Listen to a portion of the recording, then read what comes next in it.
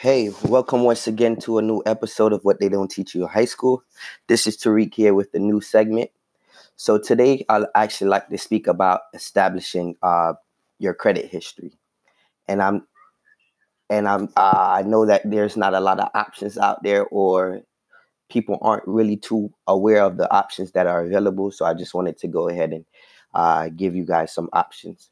So personally, I would definitely recommend either two choices. One, you could go the credit card route where you go ahead and get a secured credit card to establish your credit, or you could go ahead and use an app called SelfLender as well. Now, first, just to go ahead and to tap into the credit card, secured credit card. Uh, Once you're trying to establish your credit or rebuild your credit, it's important for you to select a secured credit card, because if you have zero or bad credit, most other regular credit cards or unsecured credit card would disapprove you from go ahead and acquiring those credit cards.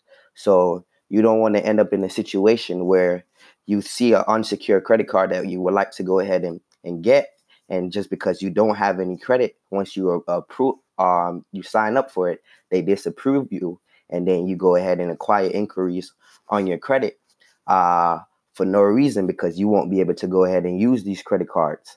Now, there's other credit cards available that's specifically for those who are trying to establish or rebuild their credit, such as the secure credit card. What a secure credit card is, you go ahead and provide a deposit as collateral, um, and then with that deposit, they go ahead and establish you a credit card. Now, I personally have a Capital One secured credit card. At the beginning, when I was about 19 years old, I had this credit card for about 2 years now. When I was about 19 years old, what I went ahead and did was gave Capital One a $49 deposit, and they established me a $200 credit line. So now I had a full blown credit card, and once I went ahead and used it for the next 3 months, my credit established, and I think I started with a 667, but it did start it. But prior to getting that secured credit card, I wasn't aware of what credit cards that I should have gotten, so I went ahead and applied for as many credit cards that I saw, and they those unsecured credit cards and other things like that I applied to disapproved me. So for 2 years, I had three inquiries from other credit cards, Discovered, Journey, something like that, another Capital One, because I didn't know that I had to have excellent credit or good credit to go ahead and be approved for these credit cards. So, just a quick tip, a quick reminder for anybody who's just not transitioning into the field of credit and trying to get their credit together, or they already was too low and they're trying to build it back up. Please check the approval odds. Check if you have to have excellent credit. Check if you have to have good credit before you apply. Secured credit cards is the best route, because with that collateral, they go ahead and trust you, even if you don't have credit or you have bad credit. With that collateral, they trust you, and once they go ahead and give you that credit line. So, for example, I put the $49 and I have a $200 credit line, right? That deposit, you won't be able to get that deposit back until you cancel that credit card. But in reality, you never actually get your $49 back, or any other deposit that any other secured card might ask you to do, because you don't want to cancel any account, because if you cancel your account, you're going to affect your credit age. So it's really an investment onto your credit if you want to go ahead and do a secure card route. Now I want to go ahead and introduce you to another option that I do as well. It's called self-lending. Now, self-lender is an alternative to building your credit, other than credit card. Uh, self lender allows you to build your credit while you save. you could go ahead and start with $0 down, and you can establish a $545 loan through self lender.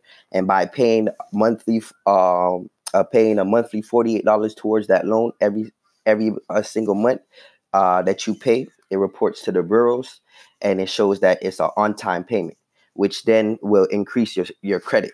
And even better, at the end of the year, on your 12th payment, you go ahead and get to put back that $545 right back into your personal account. So it's a plus that you're building your credit and you're saving at the same time.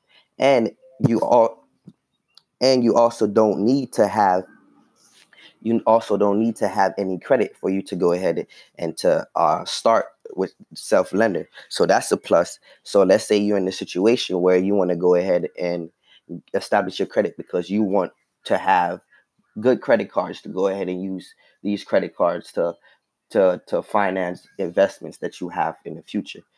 A good option would to establish a self lending account, seeing that you have no credit at all. Establish a self lending account.